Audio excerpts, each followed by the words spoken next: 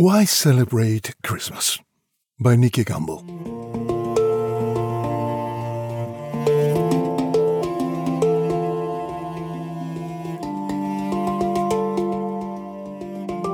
For many, Christmas is one of the worst times of the year. For some, it's the loneliest time of year. Suicide rates go up. More people die from natural causes. Marriages fall apart. Psychiatrist patients suffer regressions, and family feuds begin. One Mori poll suggested that there are 3 million family rows each Christmas. A newspaper article headed, "Enough to Drive You Crackers," spoke of people breaking down at Christmas as a result of the pressure to be perfect. It reported that 2 psychologists were running a workshop entitled Stress in the Family, Coping with Christmas. The psychiatrist Anthony Storr, in an article on depression at Christmas entitled, "Cheer up, it's soon over," had this final piece of advice. Remember that Christmas, although recurrent, doesn't last forever. With all the magic, the stress, and the hype of Christmas, aren't we missing the point? What is at the heart of Christmas? In the words of C.S. Lewis, at Christmas we remember the central event in the history of the earth, the very thing the whole story has been about.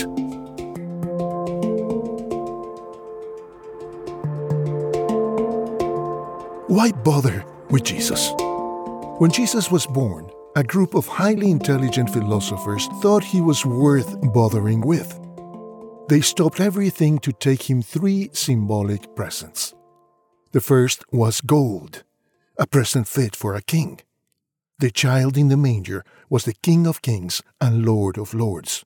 God himself had come to live as part of our world. Too often Jesus has been obscured by Christmas. But the point of Christmas is Jesus Christ. At Christmas we celebrate the birthday of the most important person who has ever lived. He is the centerpiece of our civilization. After all, we call what happened before his birth before Christ, and what happened after Christ, Anno Domini, in the year of our Lord. But how do we know it's true? We can test the claims of Christianity because it is a historical faith. It is based on the life, death, and resurrection of Jesus Christ. Our faith is based on firm historical evidence.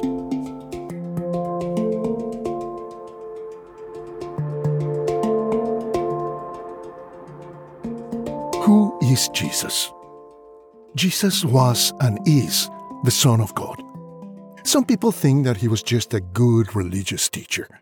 However, that suggestion does not fit with the facts. His claims.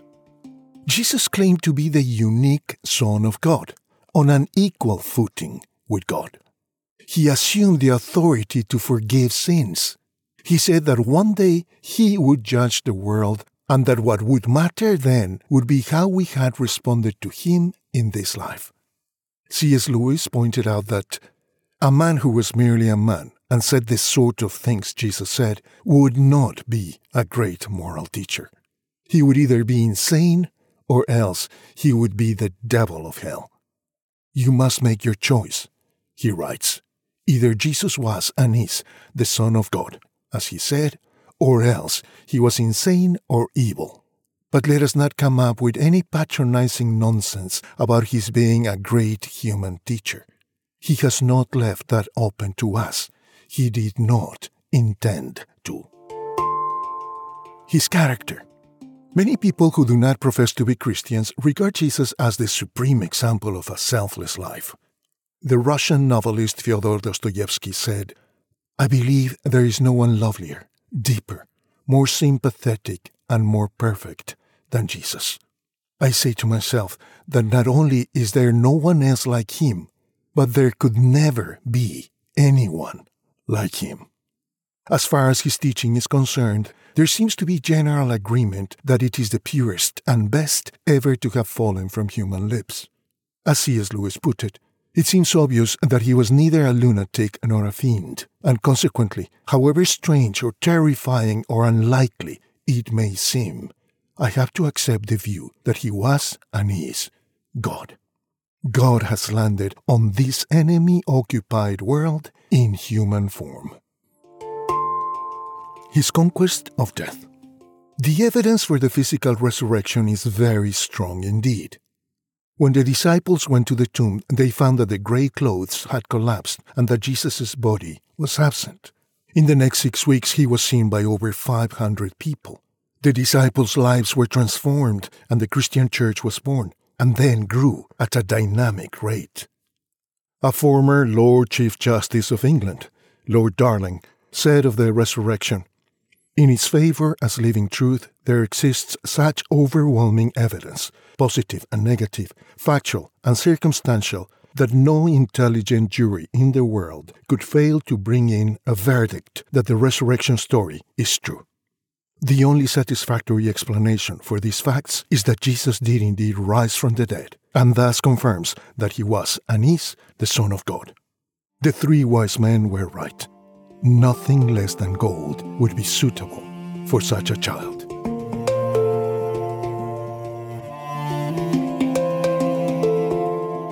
Why do we need him? Even if Jesus was who he said he was, why do we need him 2,000 years later? The second gift the wise men brought was frankincense, which was used in the temple as the symbol of prayer and pointed to our relationship with God. Relationships are exciting. They are the most important aspect of our lives. Our relationships with our parents, boyfriend or girlfriend, husband or wife, children, grandchildren, friends, and so on. Christianity is first and foremost about relationships rather than rules. It is about a person more than a philosophy. It is about the most important relationship of all, our relationship with the God who made us.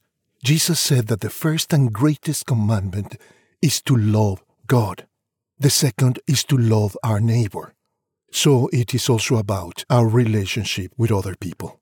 You and I were created to live in a relationship with God. Until we find that relationship, there will always be something missing in our lives, an emptiness deep inside, like a chunk missing in our souls.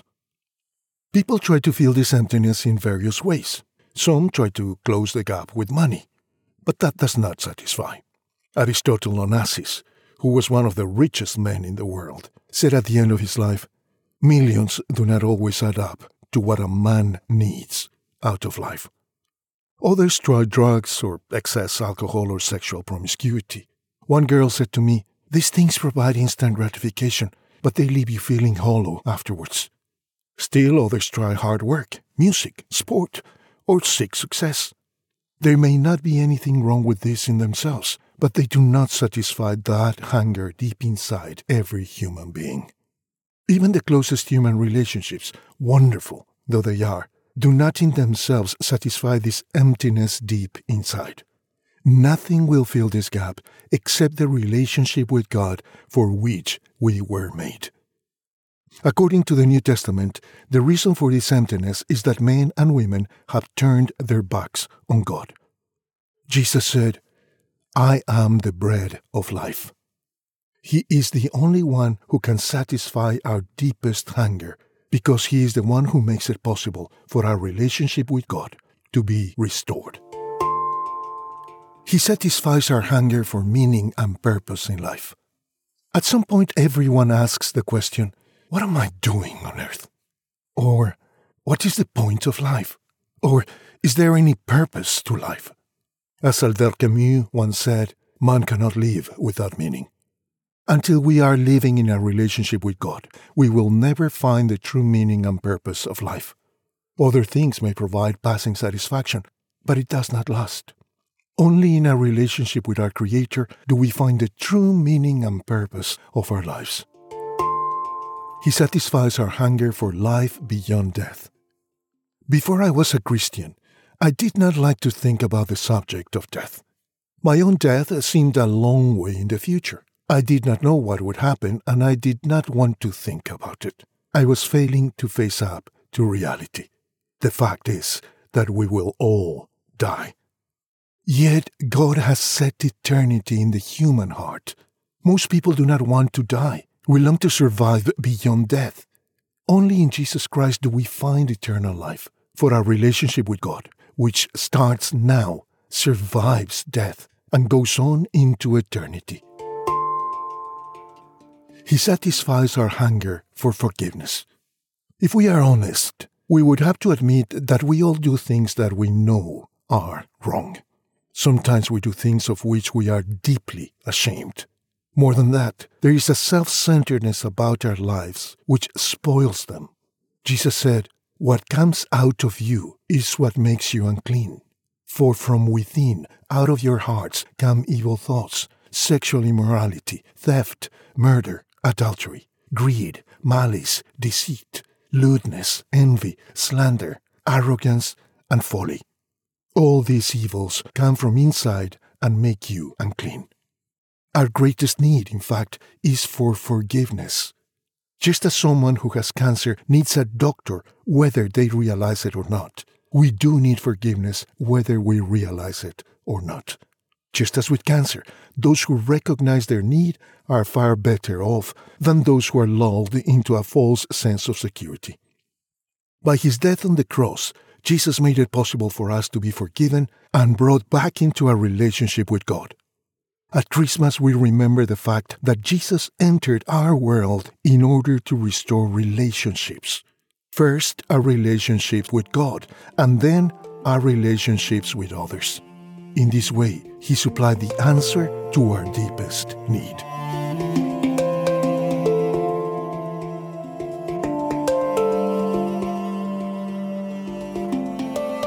Why did he come? Why did Jesus come? How could he achieve this restoration of our relationship with God? The third present the wise men brought gives us the answer. Myrrh was used to embalm the bodies of the dead.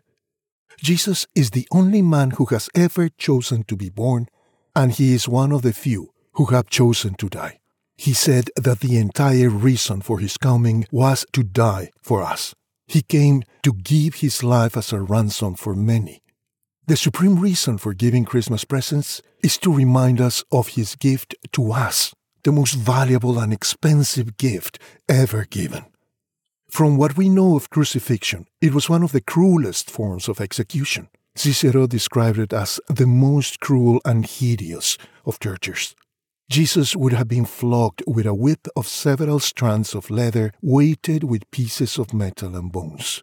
According to Eusebius, a 3rd century historian, the sufferer's veins were laid bare, and the very muscles, sinews, and bowels of the victim were opened to exposure. Jesus was then forced to carry a 6-foot crossbeam until he collapsed.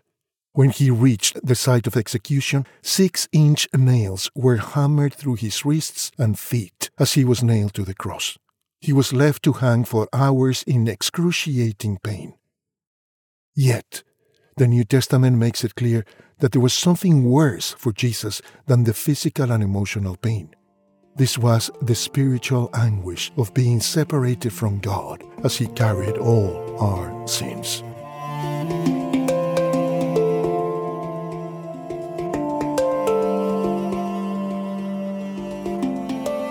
Why did he die? Jesus said he died for us. The word "for" means instead of. He did it because he loved us and did not want us to have to pay the penalty for all the things that we have done wrong. On the cross, he was effectively saying, "I will take all those things on myself." He did it for you, and he did it for me. If you and I had been the only person in the world, he would have done it for us. St. Paul wrote of the Son of God who loved me and gave himself for me. It was out of love for us that he gave his life as a ransom. The word ransom comes from the slave market. A kind person might buy a slave and set him free, but first the ransom price had to be paid. Jesus paid, by his blood on the cross, the ransom price to set us free.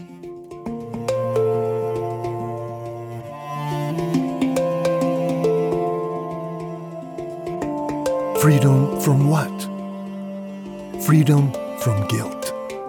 Whether we feel guilty or not, We are all guilty before God because of the many times we have broken His laws in thought, word, and deed. Just as when someone commits a crime, there is a penalty to be paid, so there is a penalty for breaking God's law. The wages of sin is death. The result of these things we do wrong is spiritual death, being cut off from God eternally. We all deserve to suffer that penalty. On the cross, Jesus took the penalty in our place so that we could be totally forgiven and our guilt could be taken away. Freedom from addiction. Jesus said that everyone who sins is a slave to sin. Jesus died to set us free from that slavery. On the cross, the power of this addiction was broken. Although we may still fall from time to time, the power of this addiction is broken when Jesus sets us free. That is why Jesus went on to say that if the Son sets you free, you will be free indeed. Freedom from fear. Jesus came so that by His death He might destroy him who holds the power of death, that is, the devil, and free those who all their lives were held in slavery by their fear of death. We need no longer fear death. Death is not the end for those whom Jesus has set free. Rather, it is the gateway to heaven, where we will be free from even the presence of sin. When Jesus set us free from the fear of death, He also set us free from all other fears.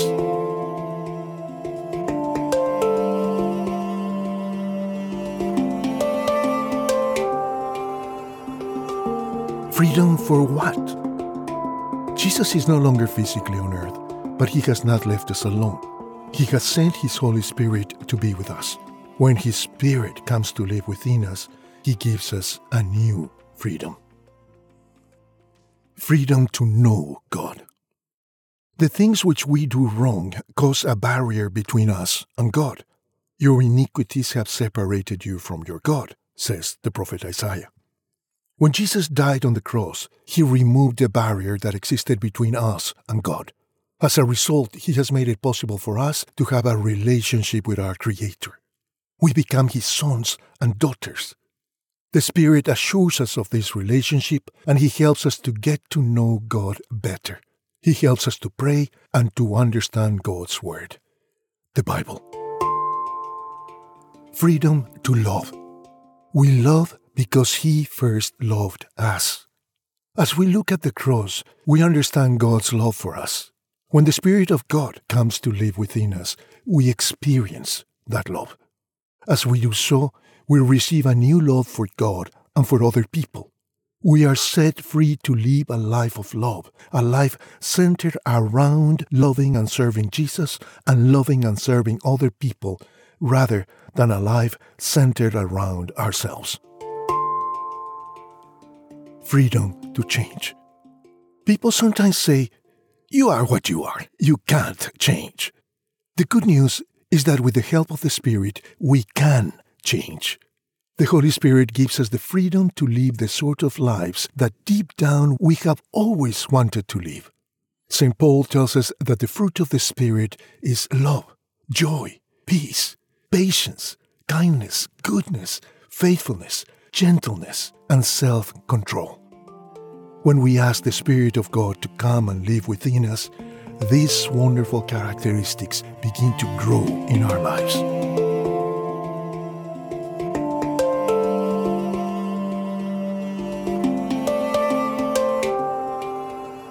Why not? So God offers us in Christ Jesus forgiveness, freedom, and His Spirit to live within us. All this is a gift from God. When someone offers us a present, we have a choice. We can either accept it, open it, and enjoy it. Or else we can say, "No, thank you." Sadly, many people make excuses for not accepting the gift which God offers. Here are some of the excuses. I have no need of God. When people say this, they usually mean that they are quite happy without God.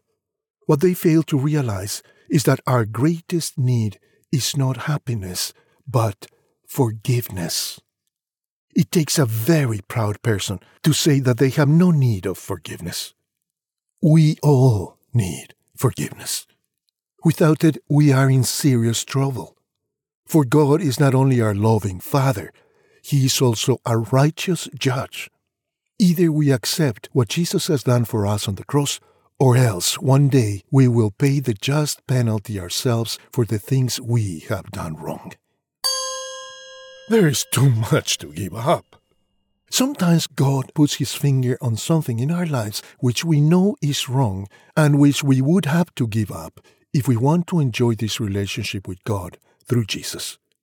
But we need to remember, God loves us. He asks us only to give up things which do us harm. If I saw some small children playing with a carving knife, I would tell them to stop, not because I want to ruin their fun, but because I do not want them to get hurt. What we give up is nothing compared to what we receive. The cost of not becoming a Christian is far greater than the cost of becoming a Christian. What we give up is nothing compared to what Jesus gave up when He died on the cross for us. There must be a trap. Understandably, people often find it hard to accept that there is anything free in this life. They think it all sounds too easy and that there must be some hidden trap. However, what they fail to realize is that although it is free for us, it was not free for Jesus. He paid for it with His own blood. It is easy for us, but it was not easy for Him. I'm not good enough. None of us is good enough, nor can we ever make ourselves good enough for God. But that is why Jesus came. He made it possible for God to accept us just as we are, whatever we have done and however much of a mess we have made of our lives. I could never keep it up. We are right to think that we could never keep it up.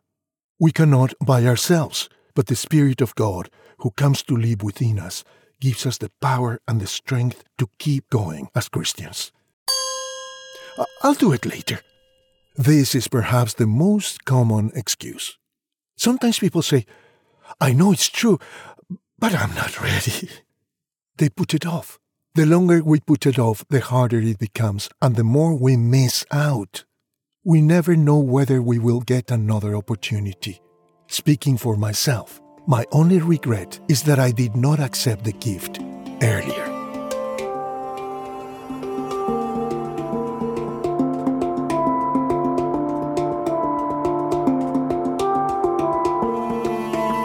What do we have to do? The New Testament makes it clear that we have to do something to accept the gift that God offers. This is an act of faith. John writes that God so loved the world that He gave His only Son, that whoever believes in Him shall not perish, but have eternal life. Believing involves an act of faith based on all that we know about Jesus. It is not blind faith. It is putting our trust in a person. In some ways, it is like the step of faith taken by a bride or a bridegroom when they say, I will, on their wedding day. The way people take this step of faith varies enormously, but I want to describe one way in which you can take this step of faith right now. It can be summarized by 3 very simple words. Sorry, thank you, please. Sorry. You have to ask God to forgive you for all the things you have done wrong and turn from everything which you know is wrong in your life. This is what the Bible means by repentance. Thank you. We believe that Jesus died for us on the cross. You need to thank Him for dying for you and for the offer of His free gift of forgiveness, freedom, and His Spirit. Please. God never forces His way into our lives. You need to accept His gift and invite Him to come and live within you by His Spirit. If you would like to have a relationship with God and you are ready to say these 3 things, then here is a very simple prayer which you can pray and which will be the start of that relationship. Lord Jesus Christ, I am sorry for the things I have done wrong in my life. Take a few moments to ask His forgiveness for anything particular that is in your conscience. Please forgive me. I now turn from everything which I know is wrong. Thank you that you died on the cross for me so that I could be forgiven and set free. Thank you that you offer me forgiveness and the gift of your Spirit. I now receive that gift. Please come into my life by your Holy Spirit to be with me forever. Thank you, Lord Jesus. Amen.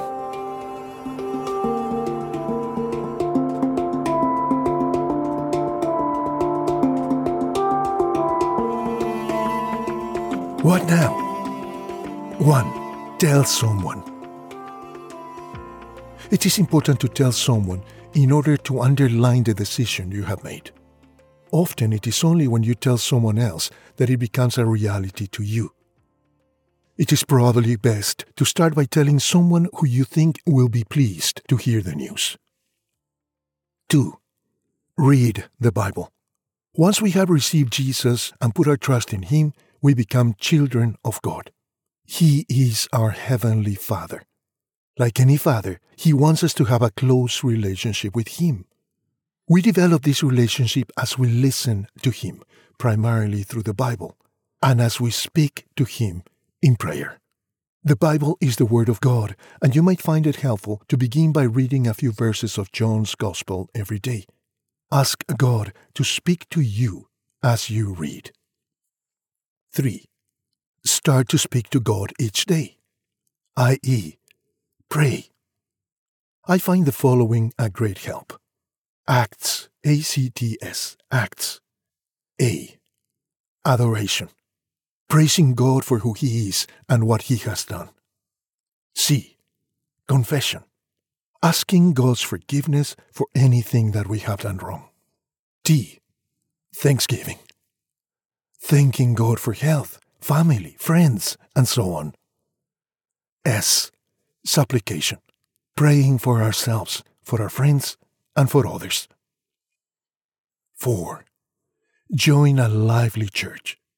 It is important to be part of a group of Christians who get together to worship God, to hear what God is saying to them, to encourage one another, and to make friends. Church should be an exciting place. I first prayed a prayer like the one I just suggested to you on 16 February 1974. It changed my life. It is the best and most important thing I have ever done. I trust it will be the same for you.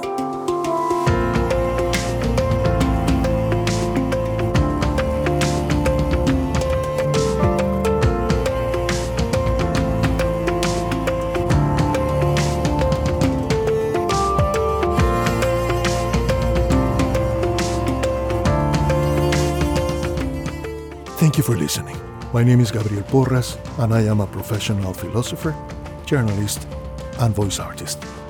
Visit me at gabrielvoice.com and radiantwhispers.com to hear more inspiring stories like this one. I wish you with all my heart for your relationship with God to be restored by Jesus, so that you may have the most wonderful, deep, meaningful Christmas every day of the rest of your life.